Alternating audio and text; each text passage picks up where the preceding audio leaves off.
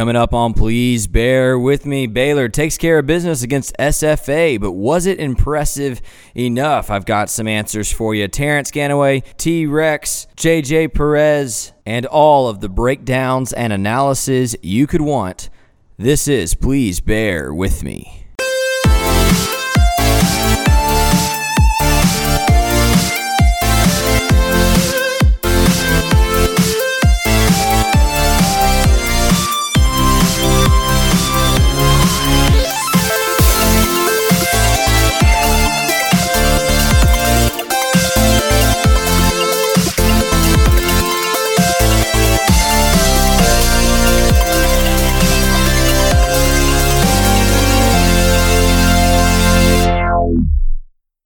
We're back for episode 2 of this season 3 of Please Bear With Me. Welcome in. My name is Scotty Swingler. I'm your host and producer of this podcast. Martin Thomas, who is helping me produce this podcast this season, out this week in Georgia visiting the in-laws. Best of luck to you, Martin. Hope we get you back next week. Coming up, we're going to talk about the game versus SFA. We're going to break down the upcoming matchup against UTSA along with guest JJ Perez. JJ covers UTSA for 247 Sports. We'll talk about the premiere of the brand new uniforms. Did you like them or not? And we'll talk about so much more. Thanks for tuning in this week. So let's start by acknowledging this. This is my big thought for the day. I think this is what we can all get behind as Baylor fans. Baylor simultaneously did exactly what they needed to do against Stephen F. Austin, while also showing that they have a ton of work to do and a lot of things to improve upon before taking on Iowa State here in about 4 weeks. Say that again. Baylor simultaneously did precisely exactly everything you wanted them to do against Stephen F. Austin, while also showing that they have a ton of room to grow and a lot of areas where they need to grow before moving into the Big 12 slate. So let's look at both angles of this. First of all, Baylor did exactly what they needed to do against Stephen F. Austin. You needed not only a win, but a dominating win. A win that would start the season off on a good note.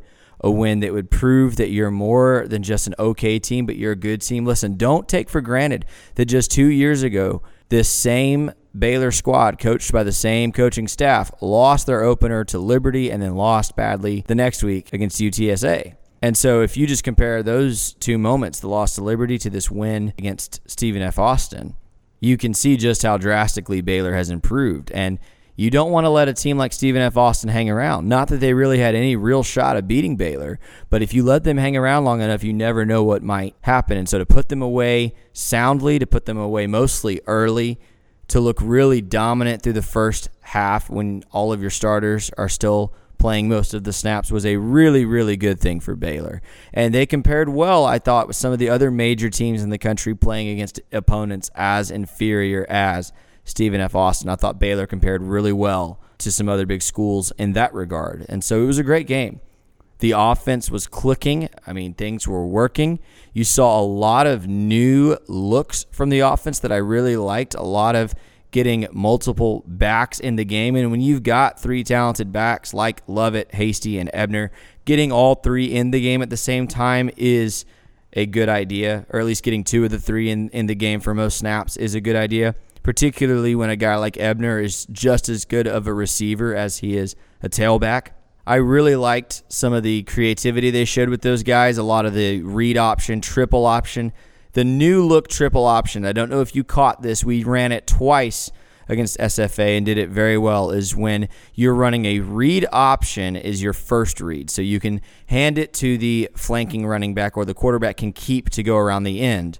And then instead of having a pitch man like the classic triple option, you have a wide receiver who hangs out by the sideline. And if the defense collapses on the quarterback who keeps the ball, he throws a quick pass out to the sideline for big gains. I believe the first time we ran it against SFA, it was Chris Platt that was the beneficiary of that and got a pretty good chunk of yardage after the catch. And I forget who got it the second time. Might have been Mims. I can't remember. But we ran that play twice, and that's a really, really fantastic play for the personnel we have.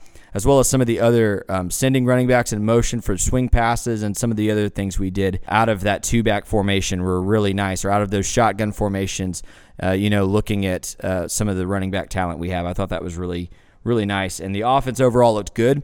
I wish the offense had done a little more. I wish we had thrown the ball downfield a little more, showed a little more vertical ability, but against SFA, you don't need to. You're not trying to show opposing teams too much of what you can do downfield. You really want to protect some of that on tape until you play a team like Iowa State. You want to keep some of that in your back pocket. You don't want to run any true trick plays in a game like the one we just played against SFA. And so I thought the offense overall looked about as good as we could have expected. There were some holes. We'll talk about that in a minute, but again, we're talking about the good right now. Looking at the defensive side of the ball, you could not have asked for a better start with 2 3-and-outs to open up the game. I think on both of those drives, SFA actually lost yardage overall, so that's a really good look for the starters on defense. Of course, then that third drive, SFA drove the length of the field and ended up scoring. What I noticed on that drive was that Clay Johnston had been subbed out for that drive and only came in when it was and goal for SFA. What Tim Watkins and somebody else reminded me on Twitter is that we also had some corners in, some backup corners in instead of our starters, and a substitute at safety. And so you noticed immediately when you took out a few starters that SFA was able to drive the field, have a couple of big plays, and get down and score.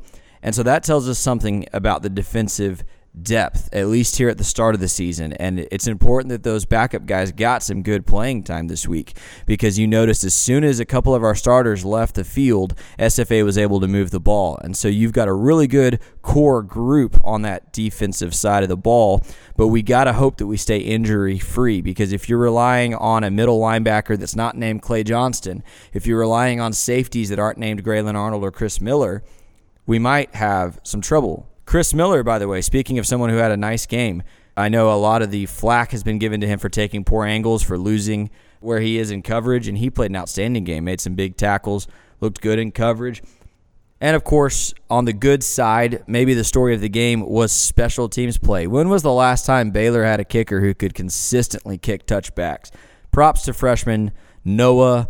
I'm not even going to try to say this last name. You know who I'm talking about, Noah. Big leg Noah. That guy's pretty good. And then Isaac Power impressed some people. I was a little disappointed with a couple of his punts, but of course the last one, the boomer, toward the end of the game was nice and only going to improve as a freshman. Graylin Arnold looked really good on returning punts, did slip on the one that he might have run back, but looks like a good decision again by the coaching staff. I mentioned to the people I was sitting at the game with, I really like that Matt Rule puts his best playmakers at the return spot, unlike Art Briles, who would always put a backup to the backup wide receiver back to return kicks because he didn't want his starters getting hurt. Matt Rule says, screw it, goes all out on special teams. I love that. Also can't deny that this is, I believe, the 6th game in a row. I forget where I saw that this week, but I think this is the 5th or 6th game in a row that we have blocked a punt or a kick. And that just goes to show that when you have a coach that emphasizes special teams, that makes it a priority, you really can change the game. And Blake Lynch blocking that punt had me out of my seat, fired up. Helps your offense with good field position. Just outstanding special teams play from the Bears this weekend. Now looking at the second part of my statement. So Baylor did exactly what they needed to do this weekend, but also showed that we have a ton of room to improve. Here's where that happens. First of all, everybody knows this season is going to ride or die on the offensive line. It just is. Keeping Charlie Brewer upright and opening holes for those 3 playmaking backs to do their thing. It's all going to ride on the offensive line. And while guys like Shehan Jayaraja over at Dave Campbell marked Baylor's offensive line performance as a highlight of the day, I actually was really disappointed with just how much penetration some of those SFA defensive linemen were able to get, particularly on running plays up the middle and on passing plays. JaMycal Hasty looked non-existent, and it wasn't because he's not a dynamic running back. It's because he had nowhere to run. They were not able to open holes up the middle. John Lovett had a couple of really good holes and took advantage of them. Obviously, swinging the ball out to Ebner on the outside worked, but as far as running up the gut with JaMycal Hasty, who is a good tailback, the offensive line was just not able to create enough gaps for him to run through. And as for Charlie Brewer, had a decent game and not great. We would have liked to see Charlie Brewer have a better game, but listen, he was under pressure. he was running around a little bit, not quite as much as I would like to see him do. I wish he could have made a few more plays with his legs. He was trying to make some quick throws all night, but he had SFA defenders in his face during those throws, and so that was a big disappointment. Baylor's offensive line has to improve because the defensive linemen moving forward are only going to get better. Defensively, you didn't give up the big play for a touchdown like they were so notorious for doing last year, but you still gave up a couple of really big plays that you shouldn't have, particularly in the passing game. And I got to tell you, even on those first couple of drives, SFA's quarterback made a good read and tried to get the ball to a wide open receiver and just wasn't able to do it. But the receivers often were open. And I don't know if that's because of the coverage that was called or if it's because defenders were actually missing on some assignments. But there was definitely some openings in the passing game that SFA just wasn't able to take advantage of because of who they are. And once again, when you get into Big 12 play, that's going to kill you. Lastly, I really was a little bit disappointed in Charlie Brewer. I think all of us are expecting him to be dominant, expecting him to be a playmaker. And it looked like, and whether it was the game plan or just opening day jitters, he just didn't quite have it yesterday. Missed on a couple of throws. Obviously, the deep ball to Mims, where Mims just beat that cornerback like it was nothing, and Charlie just overthrew him. There was obviously 2 plays in a row where 3 SFA defenders got their hands on the ball because he was telegraphing throws or just throwing to his first option instead of checking to a second option when the defense was in a good spot.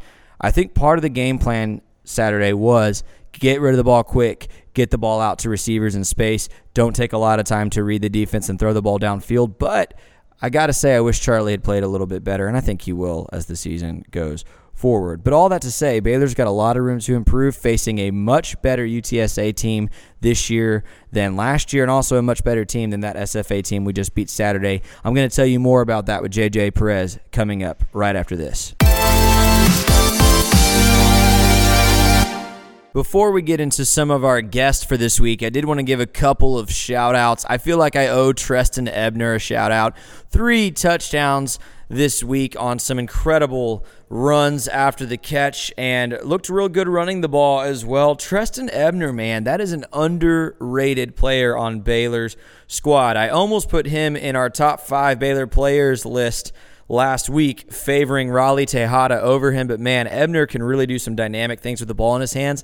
And let's not fail to mention John Lovett. I think people assumed that just because John Lovett was looking at playing safety over the offseason that he isn't one of the best running backs we have. Maybe they've got him slotted in as the 3rd best running back we have after Hasty and Ebner. John Lovett is a natural at tailback. The guy has tremendous balance. He shows great explosiveness. He did it again this past game, and I really like John Lovett's potential, and I don't think he's reached his ceiling yet. It sounds funny to say that a junior, well, I like his potential, but I don't think he's reached his ceiling yet. I think he's still got a long way to grow as a running back, and I think that's really exciting. The guy is just super solid and dynamic and a very, very good player. And I wanted to give a shout out to Gary Bohannon, man. I mean, that guy played really well for his first big-time college football game. I know it was against SFA, but don't take anything away from the guy. He looked great. He did what he does. He ran the ball well. He made some good throws. He made one poor throw that should have gotten picked off. But other than that, he looked really solid, made the right throws, got loose on some scrambles, and I don't know that he's as dynamic as RG3. I don't know that he's quite the dual threat of like a Seth Russell or even a Charlie Brewer, but the guy showed that it's going to be a really interesting competition between him and Jacob Zeno in a couple of years when Charlie Brewer graduates out of the program. Really excited to see more from Gary this season. Hopefully we can get him in against UTSA at some point. But again, shout out to those 3 guys for playing outstanding games, and there's many more I could mention, but I did want to say how thrilled I was to see the play of Ebner and Lovett and Bohannon really shine on Saturday. We talked about that drive where SFA drove the length of the field and put in a touchdown early in the game against a combination of Baylor's starters and second stringers on defense. That entire time I was getting text from Terrence Ganaway talking about how he didn't feel like the 3-man defensive front was helping the matter because the offensive linemen were able to climb to our linebackers, and that's what created some of those gaps. And rather than try and explain to you what he was saying myself, I'm going to let Terrence talk because He knows football way better than I do, and we all love him as Baylor's all-time single-season rushing leader. So I asked Terrence to give us some brief thoughts on the game and specifically on that three-man defensive front. Here's Terrence. Hey, what's up? This is your boy Terrence Ganaway with Bears Illustrated. Jumping on here with my boy Scotty Swingler. Please bear with me. Host and good friend. Just really wanted to congratulate Baylor for starting out 1-0. I'm looking forward to another fantastic outing this weekend against UTSA. I think it'll be a much tougher matchup than SFA. Kudos to the effort and them playing for 4 quarters. I thought Baylor did a great job of diagnosing some things earlier on offense and defense, and then exploiting some clear weaknesses of SFA and taking advantage of them. I thought the young guys, you think about, we got Chris Platt, we got Denzel Mims, we got Blake Lynch, James, Lockhart, and James Lynch. And a lot of these players are, seniors, but we got a ton of big-time plays out of young guys. These guys are juniors and seniors. We got Tristan Ebner, who's got 2 more years this year and next year. You got R.J. Sneed is out there playing really great. Squirrel, Charlie Brewer for 2 more years. Lovett for 2 more years. And, it's very, very great to see that all the stuff that Rule has been building, the foundation he has made with, seniors like Taylor Young, Brian Nance, and those guys still being around the program, and how that impacts the future success of Baylor football. And I know there's a lot of changes. Obviously Joey McGuire is on the defensive side of the ball this year, which I think brings a unique perspective to some of those guys that have never played offense. I don't know if any of our coaches had any offensive experience, defensive coaches had any offensive experience prior to, being at Baylor. But I tell you one thing, I played both sides of the ball in high school, and literally I would diagnose plays before they would even start because I played quarterback. I wasn't, a great quarterback, but I saw the plays and I passed the ball a little bit, and I just understood how offenses work. So, I was, all first team, all state first team defense my senior year just because I knew where to be and how to, disrupt plays. So I think that provides a unique perspective to our defense. With Joey McGuire on the defensive side of the ball. This 3 down front, I really like it. Everyone plays it in the Big 12, TCU, OU, Oklahoma State. Everyone has different variations of it. And I think that's, what really unique about this defense is that you can get into so many different fronts. You can get a bear front where you have essentially looks like a 5-down lineman, but you have 2 outside linebackers on the line of scrimmage. And then you can walk the middle linebacker up or the Sam linebacker up on the line, the middle and a safety up and interior to the line. Then you can cause chaos with an offensive line. And usually when the offensive line see a bear front, they go 5-0, which is typically hey, I got the man in front of me and let's just all fan out. Then it's much easier to send dogs, which are linebacker, blitzes, and then blitzes, which is cornerback and, safety blitzes, and put pressure on the quarterback. I thought we did a great job of diagnosing some of those plays. SFA actually caught us in a couple of plays where, we were in, a front, over, under front, and the linebacker would drop out and they would run to that side. So I feel like it'll be good as these guys get more and more game reps at it.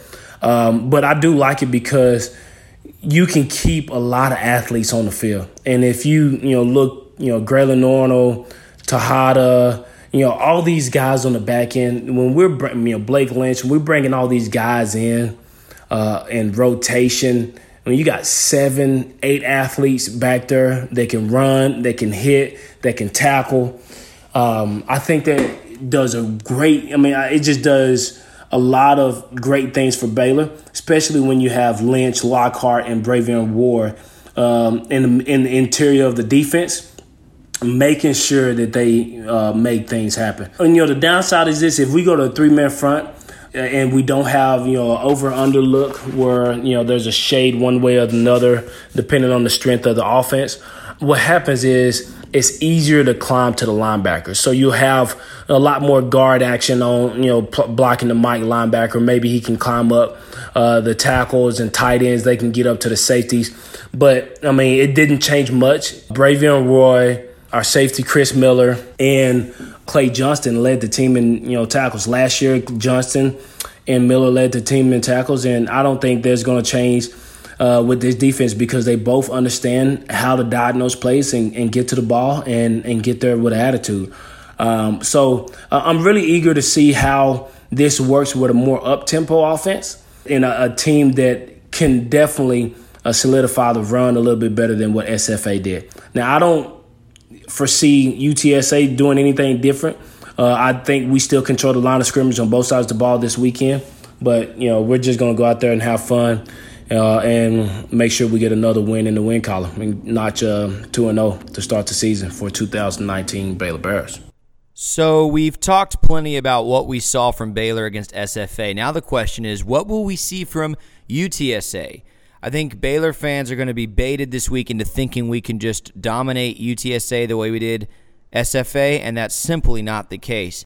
This past Saturday, UTSA was led by quarterback Frank Harris in his first collegiate action after dealing with some injuries, and he impressed, completing 28 of 36 passes for 206 yards, 3 touchdowns, and 1 interception, while also rushing the ball 15 times for 123 yards, looking eerily similar to Baylor's favorite all-time quarterback, Robert Griffin III, in a dominating dual threat performance. We also can't underestimate just how good of a coach Frank Wilson is there at UTSA.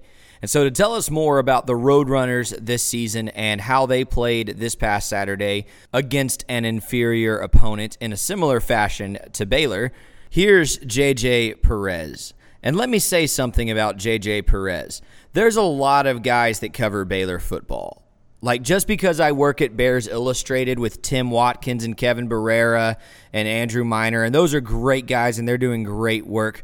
But let's be honest, if I want the scoop on Baylor football, we're going to probably go look at Craig Smoke or Colt Barber's Twitter feed, right? We're just very privileged in Waco to have a lot of outlets that specifically cover Baylor football. There isn't that much coverage of UTSA's football program. Remember, this is a very young football program, and nobody is covering them closer or better than JJ Perez. If you want the best scoop on the UTSA Roadrunners, go to Inside Runner Sports, that's their 247 page, and read anything that JJ has written up over the past couple weeks.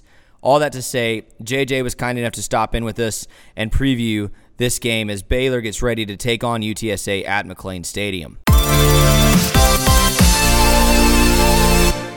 Why don't you open us up by just telling me what you saw out of UTSA? We can look at a box score and a recap all day long over here in Waco, but it's kind of hard to judge exactly what a game went like from that. Why don't you tell us just your general impressions of UTSA's win last night? Well, it came against an FCS opponent, Incarnate Word, crosstown rival. First time both those programs have ever played each other. And I guess the biggest takeaway is UTSA has offense. They've struggled with the offense probably for about a year and a half now. And Frank Harris made his collegiate debut at quarterback. And that's probably the biggest thing that he's spent the greater part of the last 3 years recovering from ACL injuries, one from one knee, one from another knee, and nobody really knew what to expect from him. And he was pretty much legit. He was the guy who came in and made things happen.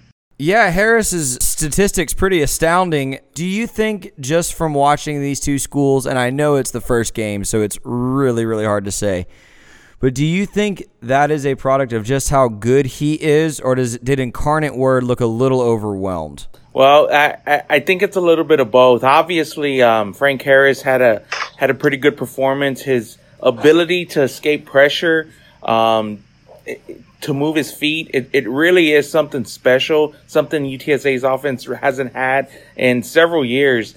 But you're also dealing with an FCS program that had, undersized defensive linemen, and, it's kind of hard to make a judgment off that. Yeah, and Baylor went through the same thing playing against a team in Stephen F. Austin, very similar situation where exactly you're clearly dominating in most aspects of the game, but how good are you really playing?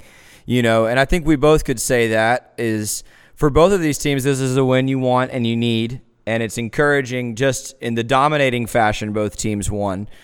But there's a lot to learn when you play games like that. You see a lot of the flaws even though you win big. What were one or two of those things for UTSA where you're happy with the result, but you got to clean up these couple of things going into this game against Baylor? Right. The first thing that jumped out, there were several negative plays in the rushing game. Some runs up the middle got stuffed, and that was kind of one of the things I wanted to watch was the improvement of the offensive line.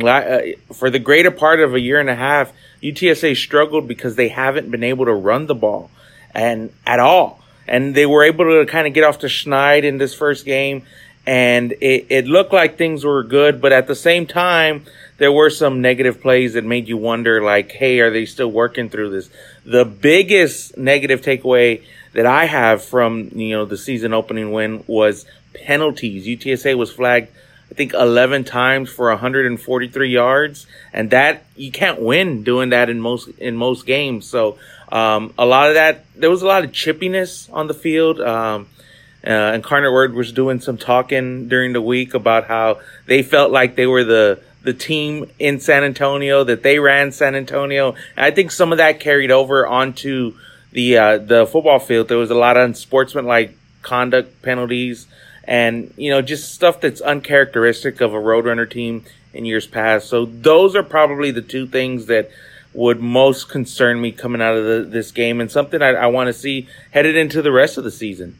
You talked about the rushing game. Frank Harris did lead the team in rushing. Were most of those designed quarterback runs, or was he doing a lot of scrambling and breaking out of plays to make those plays happen? Most of those were not designed runs. They did a few zone reads where he decided to make the play, but he had time. He'd go through his second, third, fourth progression on pass plays. And, once the pocket broke down, he just made things happen. And it was so casual, but at the same time, so very jaw-dropping in how he made some of those plays. So I remember one particular set of series in the second quarter when UTSA scored on 3 straight possessions and pretty much put UTSA, in the driver's seat for the game. It was a 3rd and 1. Frank Harris picked it up. On just a scramble out of the pocket. They ended up calling a holding penalty. The next play, almost the same exact situation, he picks up 19 yards for the first down, and it looked casual. It looked like something. I mean, he's a very dynamic player, a 3-star talent, one of the top, talents and recruits in San Antonio the year he came out of high school. So it looked like the Frank Harris of old. And, it's really difficult to kind of game plan around, what he could do with his legs. And he was pretty good with his passing as well. And so for a school like Baylor, you go from playing Stephen F. Austin to UTSA. It almost feels like the natural next step up. For UTSA, going from Incarnate Word to a Baylor squad that won 7 games last year and is looking to be even better this year, that's a pretty big leap up. How does Coach Wilson go about preparing this team to go from playing Incarnate Word to playing Baylor on the road? Yeah, it's a tough task. I mean, you mentioned that the Bears are obviously improved. UTSA beat them 2 years ago in Waco, but last year the Baylor came back and kind of had their way with the Roadrunners, and that was part of a struggling 2018 season that UTSA wants to almost forget about. But I think that's part of the natural progression of how this program's trying to turn themselves around from just an absolute dismal season. And I mean, sometimes you have to take your lumps to do that. Baylor's much improved. The spread's going to be huge. They're going to be massive double-digit underdogs, and you just got to go out and play. I mean, upsets happen all the time. You see it every week in college football, And I mean, I think UTSA almost has a little bit of element of surprise because there's not a lot of film on this quarterback. The offensive coordinator is a first-year coordinator, and the defense is pretty good. They return a bunch of guys. They have a lot of talent there, and you just kind of line up and play. It's a tough sled for UTSA in non-conference. They have Baylor. The week after, they have Army, which was a pretty good team last year. And then in November, they play Texas A&M. So it does not get easier for the Roadrunners from this point on. Give us a little bit of insight, a little bit of a scoop. If UTSA is going to upset Baylor and Waco, we know that Harris is dynamic.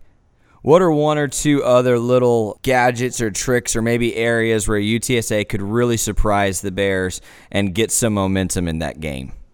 Well, I think it comes down to that UTSA has a pair of running backs, a true freshman running back, Sincere McCormick, who made his debut last night and was pretty good, and then a true sophomore running back, Brendan Brady, who actually was one of the top receivers out of the backfield for the Roadrunners. So those two guys were among the top two guys in all-purpose yards for UTSA, and it just feels like they like to get those two guys the ball in space, whether it be flare routes out of the backfield, pitches, and just Frank Harris's security blankets. It feels like in the pass game. There's also, we saw for the first time in really a long time, UTSA went double tight end on a few offensive sets. The tight ends really got involved in the passing game. And, it seems like there's not any favorites out there. So it's going to be hard for the Baylor defense to really pinpoint what's going to happen and who to really scheme in on. But if there's going to be, a massive upset of what this game is building, like the Bears are going to be massive favorites. If there's going to be an upset, it's going to come down to, UTSA's defense causing turnovers, wrecking havoc. And we didn't see a lot of that in UTSA's opening game, but the defensive line played well. They did put some pressure on the quarterback, and they rotate 3 guys at each position. So they played 12 defensive linemen yesterday. And I think that's where you could look at and say, hey, if UTSA's defensive line is putting pressure, that changes kind of the whole outcome of the game. For Baylor, I think putting pressure on Harris is going to be a key too. And Baylor's got one of the best defensive linemen in the country in junior James Lynch. How is Coach Wilson going to attempt to stop him other than obviously just coaching up your linemen to maybe double him and man up, against such a force on the defensive front there? So what I noticed a lot yesterday that I haven't seen kind of in practice, or the practice isn't open to the media for the whole portion of practice. We get to see two or three sessions a week in the off season, and in season it's closed. So what I noticed yesterday is they were using tempo. They didn't huddle much when they got going, and a lot of the offense was, I don't want to say dink and dunk, but fast, quick-hitting plays. And I think when you're able to do some of that, that negates a really strong, defensive line. And, that sometimes a quick, fast offense is, no matter what the defense do, they just can't keep up. The pass rusher can't get to the quarterback if the ball gets out in a second or two. So I think we may see some of that to kind of negate what Baylor brings. JJ, you can't educate Baylor fans on what an up-tempo offense can do for you after the Art Briles years, man. We know all about those quick no-huddle situations, bro. Last thing for you, man. Go ahead and give us what you think we'll see in Waco on Saturday. It's going to be really hot, 3 o'clock kickoff. I imagine the heat's going to be a factor. What do you expect out of the Roadrunners, and what do you expect the result of the game to be? Well, when I look at the schedule at the beginning of the season, I kind of forecast what's going to happen, and I have this game penciled in as a loss for the Roadrunners. I do think the game will be a lot closer than people think. I see the Roadrunners hanging on, at least in the first half. I see kind of a one-score game going into the second half, but eventually I just think, the home field advantage, Baylor's much improved, and, UTSA is still trying to turn a corner from a pretty rough 2018 season. So all in all, I think it's going to be a Baylor win, probably a low double-digit, 2 to 3 score difference. But I think the Roadrunners cover the spread, if you will. And, while there are no moral victories in sports, in football, you could take things and try and garner momentum. And I think if they're able to do a few positive things and hang tough against a good Baylor team, they'll be able to have some momentum heading into the rest of the season. Have a couple of other thoughts concerning this past Saturday's win against Stephen F. Austin. First of all, here's Andrew Miner of Bears Illustrated with his weekly Miner Minute, talking about the importance of Baylor special teams. He also has an article about this up at Bears Illustrated. Take it away, Andrew. Thanks, Scotty. It's great to be back on the Please Bear With Me podcast with the Miner Minute, where we look to highlight a few key takeaways on Baylor football each week. Baylor crushed Stephen F. Austin this past Saturday, 56-17. It's easily the best performance versus an FCS opponent in the Matt Rhule era. There are some kinks to iron out during this next week of practice. However, it was a dominating game in all three phases. And the Bears looked much better than fellow Big 12 members West Virginia and Iowa State did against their FCS foes. Remember, it wasn't all that long ago where Baylor lost to Liberty. In the preseason, there was a general consensus from everyone that Baylor had great returning production and a favorable schedule that could get them to 8 or 9 wins with an outside shot at a Big 12 title berth. The biggest reason they may be able to do this will be their special teams play. Blake Lynch blocked the first punt of the game on Saturday after a defensive 3-and-out, which led to the first touchdown of the year for Baylor. Later, freshman Gabe Hall blocked a lumberjack field goal. And last year, Baylor led the nation in blocked kicks with 7 total. That swung momentum in games against Duke, Kansas State, and Oklahoma State. They pulled out come-from-behind victories against the Wildcats and the Cowboys thanks to this. And if these blocked kicks don't happen, then the Bears do not go bowling. I asked Coach Rhule about his dedication to special teams, and he told me that his teams have success because they practice it harder than most other teams do, since it can be pivotal to swinging the momentum and winning games. Since 2013, Rhule's teams have blocked a total of 28 kicks, 9 in his first 2 years at Baylor. And if Saturday was any indication on how 2019 will play out, the Bears should have sustained special team success, with a block kick potentially getting Baylor a key upset late in the year and a Big 12 championship game berth. For all Baylor football news, check out BearsIllustrated.com. For this Miner Minute, I'm Andrew Miner, Sick 'em Bears. While I was tailgating, I ran into Paul Catalina and your boy Q of 1660 ESPN in Waco. Both guys have been friends of mine and guests on this podcast in the past, and they were talking about just how much of a good time T-Rex was having. Of course, T-Rex, the mega fan from Kansas City, drove down just for the game, always wearing his green mask, and you know T-Rex well, I'm sure, especially if you're on Baylor Twitter. I had T-Rex on the show last year as a guest and asked him to give us a quick update of how his Saturday went at McLean Stadium. So here's T-Rex. Hey, Baylor Nation, T-Rex here.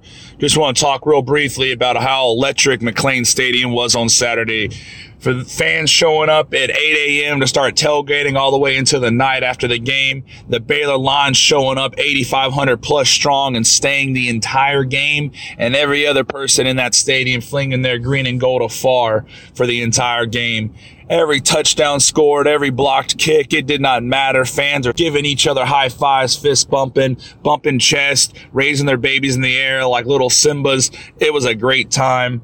Everybody there had an amazing time. It was a party. And if you haven't been to McLean Stadium in a long time, wherever, highly suggest you get there. And if you don't have plans to be there this year, then you need to change those plans, Baylor Nation. Before we get out of here for this week's podcast, I did want to talk about the uniforms that were seen on the field for the first time this weekend, as well as preview the upcoming matchup versus UTSA, let you know how I think that's going to go down. As far as the uniforms, I've never liked the pickle look, right? The green look. But the uniforms looked pretty good. I really like the way the new gold pops in contrast to the green. The numbers and the names were easy to read. Those uniforms look really sharp. I still would have liked to see us go gold, green, gold, or maybe white, green, white, or another combination featuring the green jersey with a different helmet. But I really liked just the overall aesthetic of the new uniform. Let me know what you thought of the new uniforms on Twitter at @bear_podcast.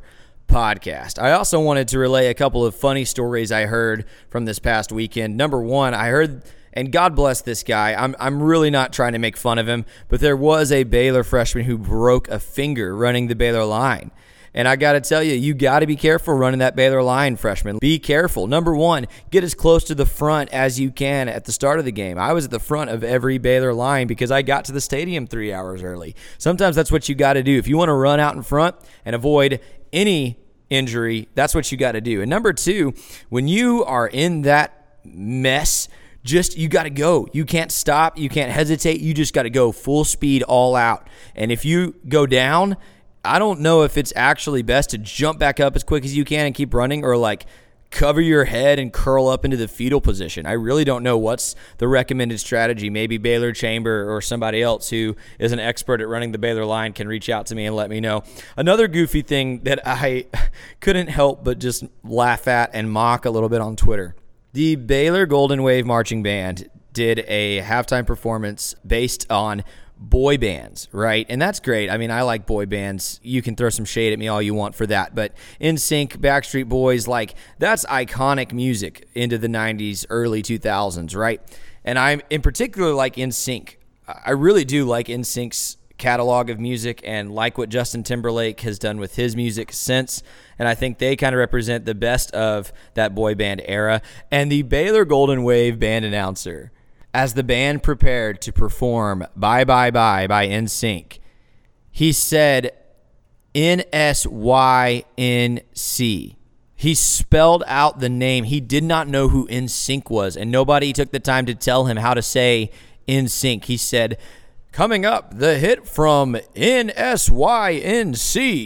And it took me a little bit to register that he was trying to say NSYNC. At first I was like, oh, I've never heard of that band. And then I realized he was trying to say NSYNC. Hysterical. If you didn't hear it, you missed out. That was so funny. Here's my prediction against UTSA. I did say last week that we're going to roll in this game, and I still think that's true. I did not anticipate that they would have a breakout star at quarterback. I did not know much about Frank Harris or UTSA's roster, to be honest, but looking at the matchup, I still think Baylor dominates in every phase of the game. I think being at home helps. I don't think it's a runaway victory like last week. I think some of those mistakes that we got away with against SFA, we can't get away with against UTSA. But I do think ultimately Baylor's talent just overwhelms UTSA. Being outside in some really bad heat, like you heard me mention to JJ, will work in the Bears' favor instead of the Roadrunners' favor. And so I've got Baylor winning this game this week, something like 42-21. A lot closer than the SFA game, but really no reason to worry. I wouldn't take the line this week if you're a betting kind of person. If you're looking at the line, according to oddshark.com, Baylor is currently a 26.5-point favorite. I would take the under on that. I would. I think we win by 3 touchdowns, which is comfortable and good, but I don't know that we win by 4 touchdowns. So 26.5 as of the release of this podcast is the line. I would take the under. That's your betting tip for the week. I did want to say thank you before I close out the show. If you were one that encouraged me on Twitter, I had my first opportunity to be on a live broadcast this past Friday night. I am working with the radio station KULP here in El Campo, Texas, to broadcast the El Campo Ricebirds 4A Texas high school football. I had an absolute blast doing it, and I have a long way to grow as a live broadcaster. What's fun about creating these podcasts is that I can say things as many times as I want to get them right, to get them to where they sound good, whereas live, it comes out of your mouth once and it's out there forever. But I thoroughly enjoyed being a part of a live football broadcast. I hope to do it for many years to come, whether that's just in the community I'm a part of as a minister or whether that's, in another context sometime. And so very thankful. And I want to specifically thank John Morris, Tyler Holcomb, Vince Erickson, and Paul Catalina, all of whom let me come into their broadcasting booths as a child or as a high school student and just watch and learn and even participate in some off-the-air ways, and really helped me fall in love with broadcasting. It's why I'm doing this podcast. It's because I love broadcasting and sports radio. It's why that all I listen to throughout every day is guys like Dan Patrick and Colin Cowherd, and then You Make the Call Back and Waco's David Smoke Show. And it's why I'm so thrilled to be doing this Friday night broadcasting gig here in El Campo. So thank you so much. If you're bored on a Friday night at any point, please feel free to tune into KULP El Campo. You can stream that on the web and listen to our broadcast. I don't get to talk just a whole ton because I'm mostly the statistician, but I did get to chime in some thoughts this past Friday about how the game was going and do some very, very simple color analysis. And again, I just thoroughly loved it. And so many of you were very kind about that on Twitter, and I appreciate it. Speaking of which, this podcast is for you. If you have anything that you want to see on the podcast, if you have a thought for the podcast, feel free to let me know. I plan on including some of these little recording bits every week, just like I did with T-Rex this week. If you have a thought that you would like to share with the listeners of Please Bear With Me, get in touch with me and let's get you on the podcast. We've got some exciting things coming up in the future, but for now, let's get excited about this game Saturday against UTSA. If you don't have plans to get to Waco, make plans to get to Waco. Beat the heat. Let's go cheer on our Baylor Bears as they take on the Roadrunners. For Bears Illustrated, for Martin Thomas, my producer who's out this week, for Tim Watkins, for everybody who's supported this podcast all the way through, I'm Scotty Swingler. Thank you so much for listening. We'll talk to you again next week. Sick 'em Bears. Thanks to JJ Perez, Terrence Ganaway, T-Rex, and Andrew Miner for their contributions to today's show. All of the music you hear today is from Iron Kids. Check them out, Iron Kids Music. We're brought to you by 247 Sports, Bears Illustrated. Thanks to Tim Watkins. My name's Scotty Swingler, and this has been Please Bear With Me.